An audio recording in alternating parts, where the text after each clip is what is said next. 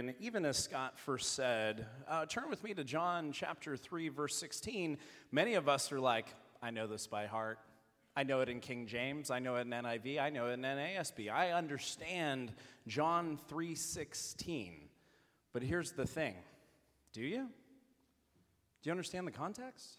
Do you understand who said it? Do you understand why it was said? Last week, we discussed this conversation between Jesus and Nicodemus.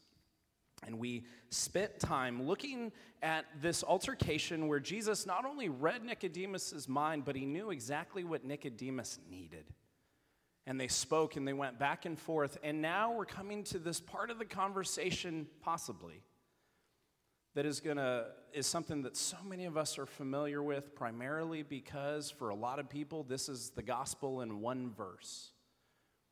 This is what people will stand with their rainbow-colored afro at a sporting event with a sign where it says John 3:16. This is a very well-known verse. And as we tackle this, I want us as a congregation, as a people, to actually understand that there is a responsibility to respond to the initiator. And guess who the initiator is? It's not you or me. So let's read that verse again, and we're going to jump into it. For God so loved the world, John chapter 3, verse 16. For God so loved the world that he gave his one and only Son, his only begotten Son, that whoever believes in him shall not perish, but have eternal life. I'm so glad we're not covering that many verses today, because there's so much that could be done just with this verse. But here's the first question I have for each of us, those of us who are attending this church that are consistent here. I have a question for you that maybe you've never wrestled with. Who said this verse? Because depending on what you've seen before, maybe what translation of the Bible that you read from, in some translations, this is read, isn't it? And when it's read, that means that this was Jesus' words. But in some of the translations, it's not red, it's black, which means that it was probably the author of the book or the letter who said this. And in the NIV and many other commentators would contend that the gospel writer's explanation, this verse, was not Jesus' words. This was John kind of paraphrasing many of the things that Jesus stood for and said. Now, there are arguments and disagreements that cause a lot of tension, just with this one verse alone. And some would say that because Christians can't always agree, that this is a contradiction. An antagonist to the faith may say something like this: look, you Christians, you can't even agree upon who said something. So why should I ever believe the things that you do agree upon? And that's a fair argument. And if the content in which we were discussing today wasn't as important as it is, if it wasn't the very words of God, I would receive that argument. But see, the thing is, the Bible doesn't exist because you or I could have written it. We're not that smart. It exists because God's will is that mankind, his creation, would know him personally. And he could adopt people into the kingdom of God for those of us who would repent and turn from our sin, not perfectly, but we would pursue Jesus. I've said this before, but the Bible doesn't contradict itself. The Bible contradicts you and me. Because when we read it, we start to realize we're not that good without the Holy Spirit. We're not that good without Jesus' sacrifice. We are not good people without God intervening. And for a book that some want to argue about constantly, a book that antagonists will say, well, the Bible doesn't really matter, it's just a book, it's like so many other religious books, people sure decide to make it their life mission to argue against something they supposedly think is not that important. You guys ever notice that?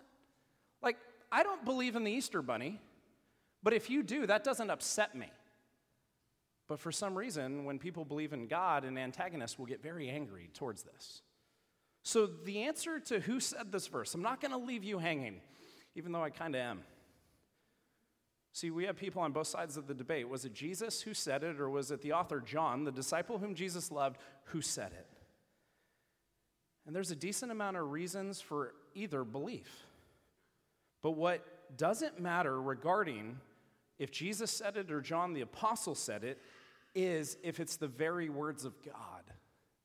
Because we know that the things written in Scripture actually came from God. It were the very words of God. All Scripture is God-breathed. Let me take you to another 3:16 real quick. 2 Timothy 3:16, where Paul is writing to the young pastor Timothy, the pastor in Ephesus, and he says all Scripture is God-breathed and it's useful. It's useful for teaching, it's useful for rebuking and correcting, and check it, training in righteousness. So, did you know that when you came here this morning, you came to be trained, if you like it or not?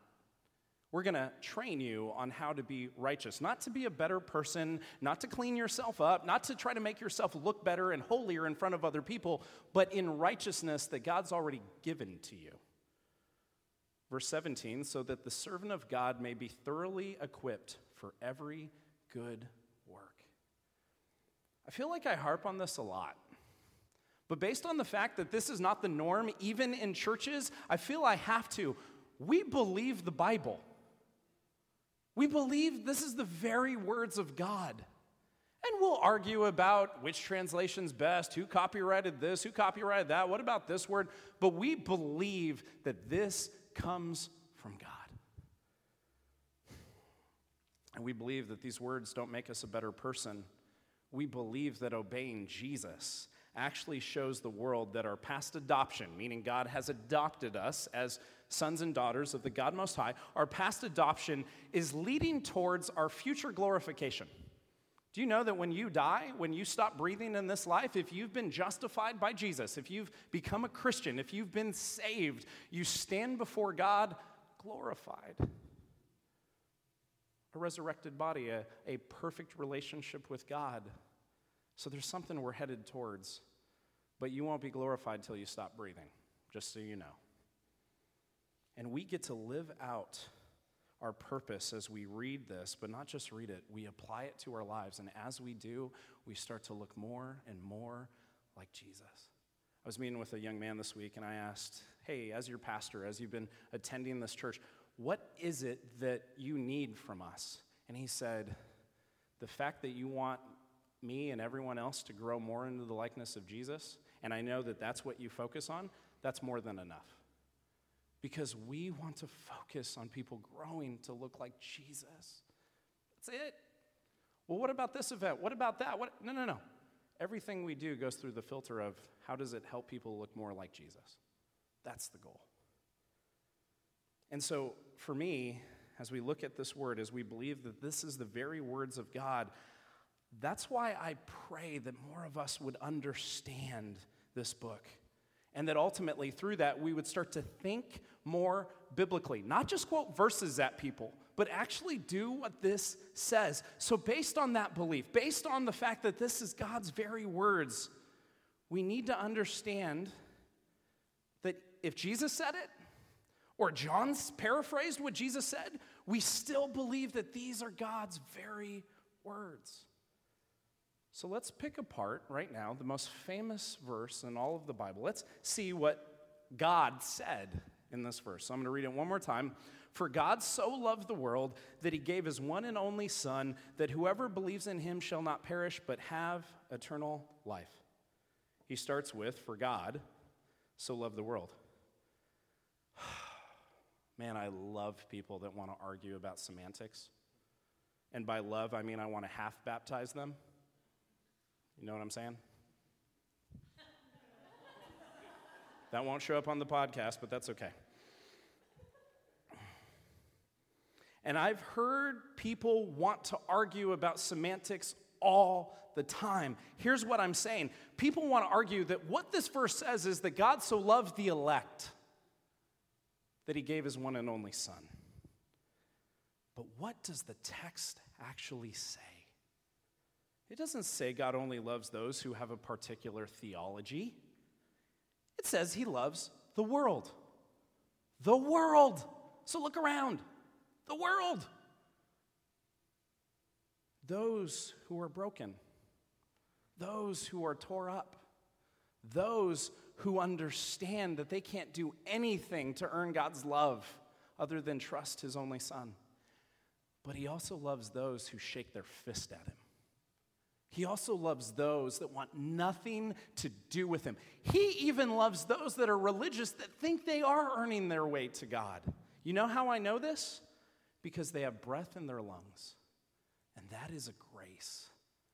So as long as you have breath in your lungs and your heart is beating, you have an opportunity to repent. You have an opportunity to turn to God. But you know how I know that? Because of what the text actually says.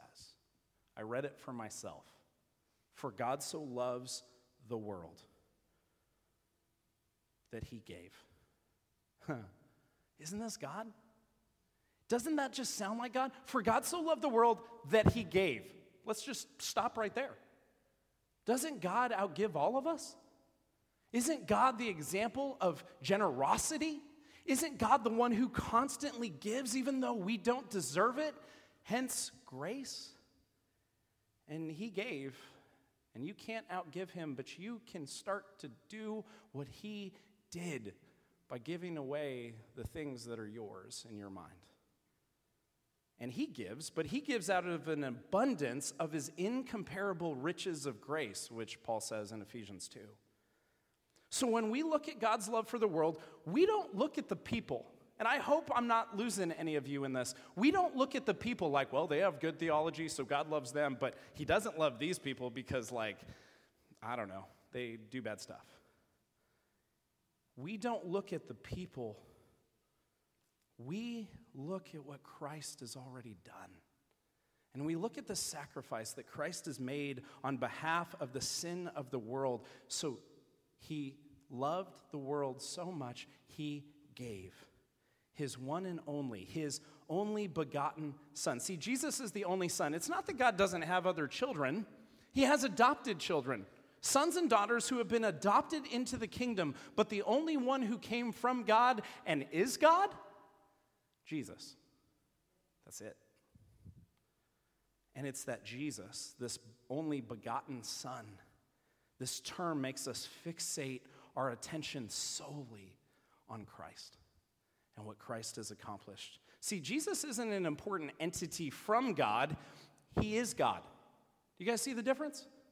Because there are some cults or religions that want to say that Jesus is a son of God or was a part of God. No. He's not an entity from God. He is God.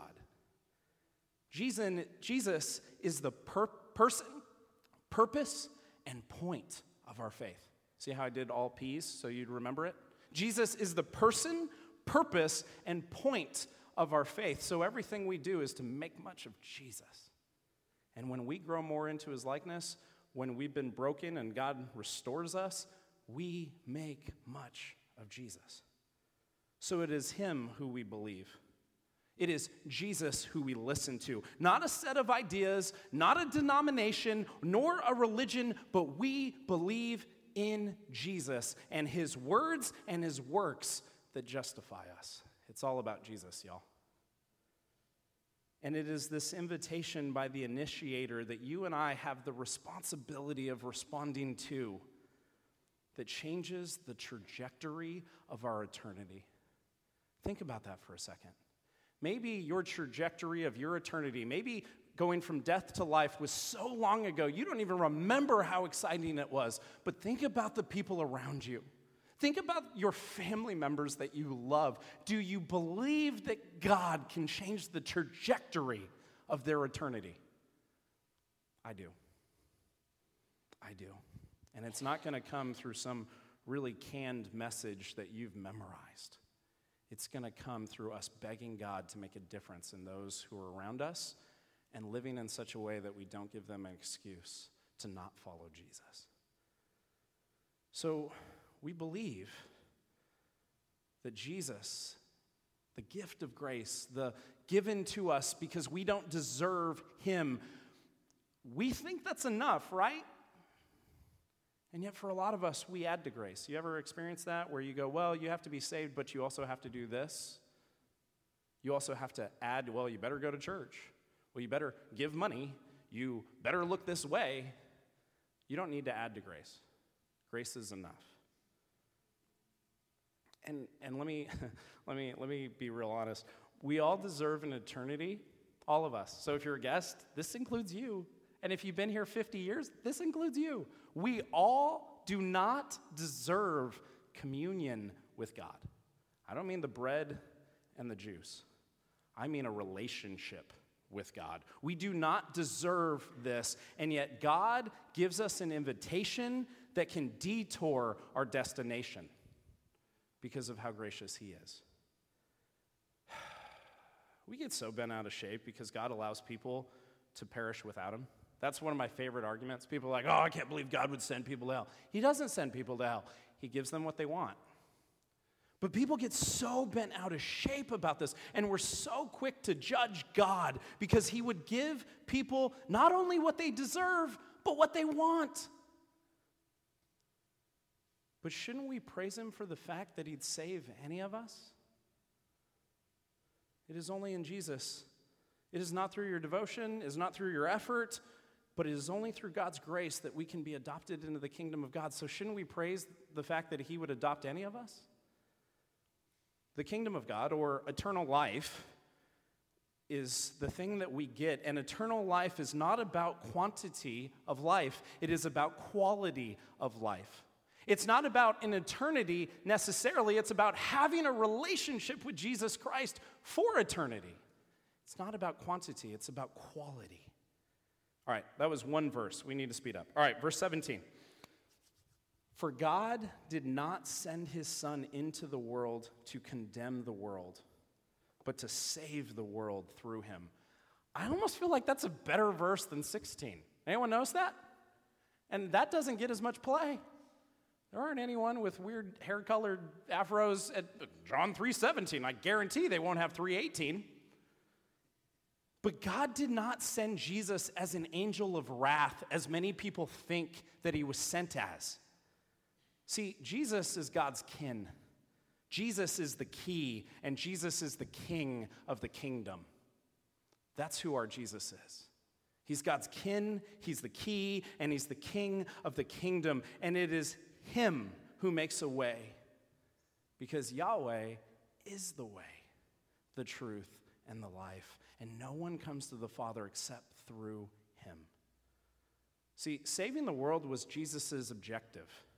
This was not just a reaction to sin. This was His objective. So when He came to earth and He lived among us, His objective was to honor the Father every moment of every day, which He did. He didn't just not do things bad. He did everything right. And so His objective was to go to the cross for you and I. And the world tends to think Jesus came so people would go to hell, rather than the King came to defeat hell, because He arrived. And it was only through Him that salvation is available, because He came on a rescue mission. So have you realized that you've been rescued? Have you given praise to Him because you have been rescued? I can guarantee you, if you had a situation where you were drowning in water, or you were falling off a building, or you needed a kidney, or something that was about to kill you, and someone came and rescued you, you would be appreciative, wouldn't you? And yet Jesus gave us an eternity with God. Not because of anything you've done, not because you've earned it, just out of the incomparable riches of God's grace. Verse 18. Whoever believes in Him is not condemned, but whoever does not believe stands condemned already, because they have not believed in the name of God's one and only Son. Whoever believes in Him is not condemned. Let that sink in for a second. Whoever believes in Him is not condemned. Many don't realize that you and I, without Christ, stand guilty before God because of our track record. And you and I, we don't want God without the new birth. We don't want God without God intervening, church. So not only do we have a glass is half empty mentality when it comes to God saving any of us, but we also tend to think we are inherently good. And I'm here to tell you, you're not. Yeah. Amen. You're not. None of us are good without the Holy Spirit. None of us are good without God intervening. And when it comes to God saving any of us, because we think we're inherently good, we don't think there is a problem that God came to solve. The good news that God so loved the world that he sent his one and only Son to solve the eternal problem that no one is good without God intervening. See, the good of the good news, don't miss this. The good of the good news is accentuated by how bad the bad news really is. None of us are good without God intervening. To ignore or refuse the testimony that Jesus is Savior, that he is Lord, that he is God, is to want to pay for our sins with our own life. You guys get that, right? If I don't want Jesus, I will pay for my sins myself, even though Jesus already sacrificed his life on our behalf. So your sins are going to get paid for, and it's either going to be by you or by him. And I would rather have him pay for it. You and I do not deserve to be sons and daughters of God. We do not deserve adoption. We do not deserve reconciliation. We do not deserve anything but an eternity without God who loves us. But God says, nah, you don't have to go out like that. And this happens, justification happens when we trust Jesus rather than just acknowledge that he exists. If your salvation in your mind is based on some past action, walking down an aisle, filling out a card, raising a hand, being baptized, none of that saves you because Jesus is the only one who saves. To believe in his name means to be the one who trusts, listens to, obeys, and follows Jesus, not out of begrudging submission. Y'all know what I'm talking about? Well, I have to do this, so I'm going to go do it. But it is through grace-driven effort. Grace-driven effort because God first loved us and we love him back by doing what he says. But for most of us, it's not that we don't believe that he existed or acknowledge him as a historical figure, but we ignore his deity. We ignore the fact that he's as alive today as he was on the third day. And just like the Israelites in the desert, they were bitten by the snake. We talked a little bit about this last week. They were bitten by the snake while wandering in the desert. And the only antidote was to look to the one who was exalted, this statue that was on top of, being shown to everybody, the serpent that was on the statue on the top of a pole. And it was only through looking to this that these Israelites were cured. To not just acknowledge, but to exercise reliance upon, church. You don't need a better you. You don't need to clean yourself up. You don't need to love you more. You need to love Jesus. Because the person he turns you into is the person that God's created you to be. So you and I, we need a heart transplant. Let me say it meaner. We need to die so Jesus can live in us. You need to be regenerated, you need to be renewed, you need to be restored, you need to be reconciled to a right relationship with your maker, creator, and sustainer. But it is only by looking at the exalted one and having reliance upon him that this happens. Do you believe that Jesus can change your heart? I could testify, I haven't asked if I could, so I'm not going to, but I could testify about people that have been in this church for decades that have had a heart transplant in the past 8 to 9 months. We can testify to the fact that God can take someone that's been doing something one way for a very long time and change their heart. Do you think for those of you that are, that God can restore your marriage? Do you think that Jesus is enough to reconcile you with your children? Do you think that because of what God has done, do you trust that God can change you or your spouse or your child or your parent and even your own life? Verse 19. This is the verdict.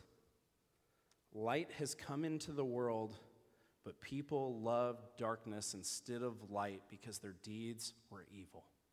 Why are you saying that we're not good? Because the Bible says you're not good. Here's the litmus test. Do you actually believe what John writes here? Do you actually believe this, church? Do you actually believe that people love darkness because their deeds are evil? Do you really agree that people will choose darkness rather than light based on their own actions? Do you think someone can will themselves to come into the light? Well, I'm just going to try harder. Do you think you can contribute to your spiritual birth, as we talked about last week? Because we see people daily who choose to make this life about themselves, about their stature, about their self-preservation. But unfortunately, that's not just outside of the church, that's inside the church as well. So why does mankind choose darkness over light? Because our deeds are evil. We do things that we'd rather you not know about. Anyone? Okay, me and Mike Miller. Praise God. We do things that we'd rather have you not know about. We would not like you to know our motives, our urges, and our intentions.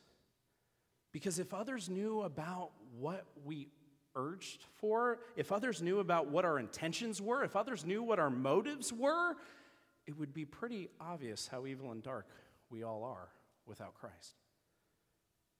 But here comes Jesus. And I don't want you to miss the fact that Jesus came into our history, he came into our narrative, and he says, "Come follow me. Drop what you consider most important. And since your hands are empty, pick up your cross. Deny your priorities and your agenda and clothe yourselves with my righteousness. Be equipped, be empowered, be encouraged, and be led by my Spirit, and do the things that I've predetermined that my people will do. Deeds that are focused on God's glory rather than your own. Come, follow me, Jesus says. Verse 20. Everyone who does evil hates the light and will not come into the light for fear that their deeds will be exposed. All right, just so you guys know, even though this starts with John 3:16, super popular verse, this passage is a we're going to make room in our pews next Sunday kind of passage. Because this is pointing out our depravity. This is pointing out the fact that you and I are bankrupt spiritually and morally. And this verse, I don't know if there's a more descriptive verse in the Bible for who I am without Jesus than this one. See, before I came to Christ, I would say I was a fairly good person. But what I really meant by that was I wanted everything to be fair. And here's the thing, fairness ended in the garden. And one of the things I wanted to do was I wanted to be like Robin Hood against bullies. I wanted those who did evil to get what they deserved. I wanted to be the prosecutor, the jury, and the executioner, all under the guise, if you will, of attempting to justify myself because I thought I was a fairly good person. But see, it's not good people who come into the kingdom, it's forgiven people who come into the kingdom. This past week, a pastor friend of mine, we were having lunch, and we meet like once a month, once every 6 weeks. His name's Jordan. And we were hanging out, we're having a conversation, we're eating, having a great time, catching up about our families, encouraging one another, praying together. And then he brought up this fact that his daughter's friend in high school had these parents, and the husband is the most antagonistic atheist that Jordan, my pastor friend, has ever met. And so we're eating and everything, and I thought we were almost done, and he goes, hey, the reason I asked to have lunch with you, and I was like, oh, man. And he's like, well, I wanted to talk to you about my antagonistic atheistic friend. And I was like, oh, yeah, I was this guy. Let's go. And so he was telling me about the things that this guy would say, and he was trying to get my pastor friend to admit that the only reason he does good things is not because of God, but because he thinks that Jordan is a fairly good person inside. And so he wanted to take away the deity. He wanted to take away the idea that God is the one who actually allows us to do things that are fairly good for the glory of his name, not the glory of our name. And it seems that the goal of this atheist was to get this pastor to admit that, you know what, stop giving credit to God. Take credit for yourself. Sounds a little like Jesus and Satan, doesn't it? And I don't know this atheist's main motives, but I was one, and I was pretty good at it. But when I was an atheist, I would attribute Christians' good deeds not to necessarily them being good, but because they wanted to earn God's love. And that is the gospel of spiritually dead people, that we have to do enough to earn God's love. They think if I do the golden rule well, God will love me more, which is not the case. God loves you because of Jesus' sacrifice on your behalf right now perfectly in spite of you. So we were talking, and here's the weird thing, just so you know, when pastors talk with one another, we don't always go, hey, let's open up Scripture and talk about it, because sometimes it's kind of offensive, because it's like, well, let me teach you Scripture, Pastor, you know, kind of that thing. Just being honest about that. But I was like, hey, what does the Lord say in his text about what makes someone regenerate? What does it mean for someone to be saved? So I turned to Romans 10:9 on my phone. Romans 10:9, it said this. Paul writes to the church in Rome, and he says, if you declare with your mouth that Jesus is Lord and believe in your heart that God raised him from the dead, you will be saved. This is a pretty simplistic verse to explain the actions that verify that one has been adopted into the kingdom of God. So I encourage my friend to ask this atheist to educate him on what he assumes that the pastor believes. Hey, why don't you tell me what you think I believe, atheist? Why don't you tell me what you think Christianity is about? Because if you realize it or not, and don't miss this, don't notice someone walking around, I want you to not miss this. Spiritually dead and antagonistic people rarely have good theology. I want you to think about that for a second. Spiritually dead and antagonistic people to the gospel rarely have a good understanding of who God is. And if so many people inside the church still act as if intellectual acceptance and some moral reform, cleaning yourself up, not doing some bad things, is all that's expected of those who claim Christ and represent him, how much more off could people outside of the church be? How much more off could their understanding of who God is be? But Paul says those who confess with their mouth that Jesus is Lord. Not that Jesus is a good teacher, not that Jesus is a big personality, but Lord, Master, Boss, Alpha and Omega. A Lord is one you follow and obey, not one you believe existed and pick and choose the opinions that you like. So I encourage Jordan to talk with his atheistic friend about the real Jesus, the one that Jordan is personally in love with, rather than the religious leader that other guys assume has tricked Jordan into believing in. But with that, I also reminded him that we stand on the resurrection of Jesus. That we take our stand on this, that Jesus isn't dead, that he's not forgotten, that he is alive, that he is moving, that the resurrection is where we can look back to as our anchor when the storms of doubt come. When culture wants to teach us something different, to persuade us towards something that is in conflict with God's very words, we look to the resurrection. Verse 21. But whoever lives by the truth comes into the light, so that it may be seen plainly that what they have done has been done in the sight of God. The light illuminates our need for a Savior and Lord. That's what the light does. It shows you your need. The light exposes our need for Him. The light exposes that our deeds are wicked without Him. It is those who have been captivated by the light and their need for Jesus has been illuminated by their deeds being exposed. All right. This isn't in my notes, but I need you to hear this. Too many of us are not reading this on our own. And if all you do is expect to be in the Bible for, I don't know, an hour on a Sunday, how would that work out if you worked at a job where you only went to for an hour on Sunday? Well, we don't want to call our Christianity a job. Well, the Lord is our boss, and He did call us to follow Him, and He did call us to love Him and know Him and chase after Him and obey Him. And how would we know how to obey Him unless we read this? So I want to challenge us. Let's read this on our own. Not what the Daily Bread says by itself. Let's read this on our own. If we have the Holy Spirit, wow, God will actually show us things in His text. I bet you learned something from this text that you didn't know today, and yet all of you had probably heard it before.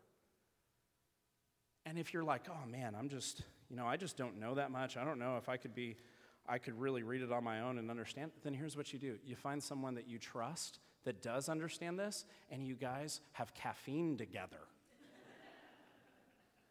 And you read, and you talk, and you dialogue.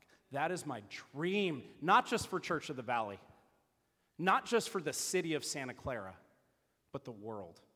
That we would get into this, and we would do what it says. Amen and hallelujah. Because the more we read, absorb, process, and apply the very words of God to our lives, it won't make us a better person because that's not the point. It will make us a regenerate person because we've trusted Jesus and we're growing more into His likeness. Worship team, would you come on up? I'm going to read a story. Some of you have heard me share this story a long time ago before, but it applies. When the World Trade Center crumbled to the ground on the dreadful day of September 11th, 2001. Anyone remember what they were doing this day? More than 3,000 people died. But a few of those who were buried beneath the rubble miraculously survived the toppling of the towers. Two of these individuals were Will Humano and John McLaughlin, a pair of Port Authority employees who responded to the attacks and were on the bottom floor when the South Tower began to fall. They raced to an elevator shaft and amazingly survived the 100-story collapse around them. They were buried under dozens of feet down in the midst of an array of rubble and trapped without water, breathing smoke-filled air. Both Will and John had little hope of survival. Yet as they lay there, pinned under a mountain of debris, something was stirring in an accountant in Connecticut whom they had never met.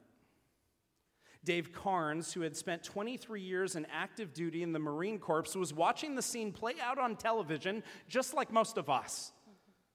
But more than allowing it to merely trouble him, he decided to do something about it. He went to his boss and told him he wouldn't be back for a while. Dave then went to the barber shop and got a high and tight haircut. Then he stopped by his home and put on military fatigues, hoping the uniform would allow him access into the blocked-off area surrounding Ground Zero. He drove to Manhattan at speeds of 120 miles an hour, and he arrived by late afternoon. And while rescue workers were being called off the wreckage pile because of danger, Dave was able to stay because of his clout and credential that came with his military uniform. Finding another Marine nearby, the two men walked the pile together, seeking to save the lost. After an hour of searching, they heard the faint sound of tapping pipes and yelling. Will and John had been trapped for 9 hours by this time, completely incapable of freeing themselves. Yet in the midst of all the rubble, a Marine who earlier in the morning had been working a spreadsheet in Connecticut found them. Of the 20 people who were pulled from the heaped-up remains of the World Trade Center, Will Humano and John McLaughlin were numbers 18 and 19, all because Dave Carnes took off his suit, put on his rescue fatigues, and stepped into the despair and darkness of Ground Zero. In the same way, but to an infinitely greater degree, God took off his royal robe. He stepped into our dark and depraved culture, and he served us. We were buried in the depths and rubble of our own foolishness with zero chance of pulling ourselves out of our own sin. We were without hope until the Holy One clothed himself in humanity and rescued us. And he became sin for us. I don't want us to miss out on the depth of what this passage means. It's that even though you don't deserve it, God did for you what you did not deserve, and he clothed you, and he rescued you, and we better live an appreciative life, not because you have to, because if you're not appreciative, you were probably never rescued. And I love you enough to tell you that. So we're going to worship and respond in song. We're going to respond in offering. We're going to, for those of you that came prepared to give, you can walk up here, you can drop your offering in these plates. You can take your census card, write your name on it, and drop it in this plate. If you're interested in community groups or anything on there, you can fill that out and drop it in this card and these receptacles. But my hope is that this is in response to an initiator who offered you the invitation of being a follower of his. Let's pray. God, I thank you for the opportunity we have on Sunday mornings to worship you. And if it starts at 9:30 or starts at 3 a.m., God, you deserve praise. Yes. And so, Lord, as we sing praises to your name, as we give of our offering, as we respond in praise to the King of Kings and the Lord of Lords, God, we ask that this would be a time that you would speak to our souls. God, we thank you that we get to do this. In Jesus' name, amen.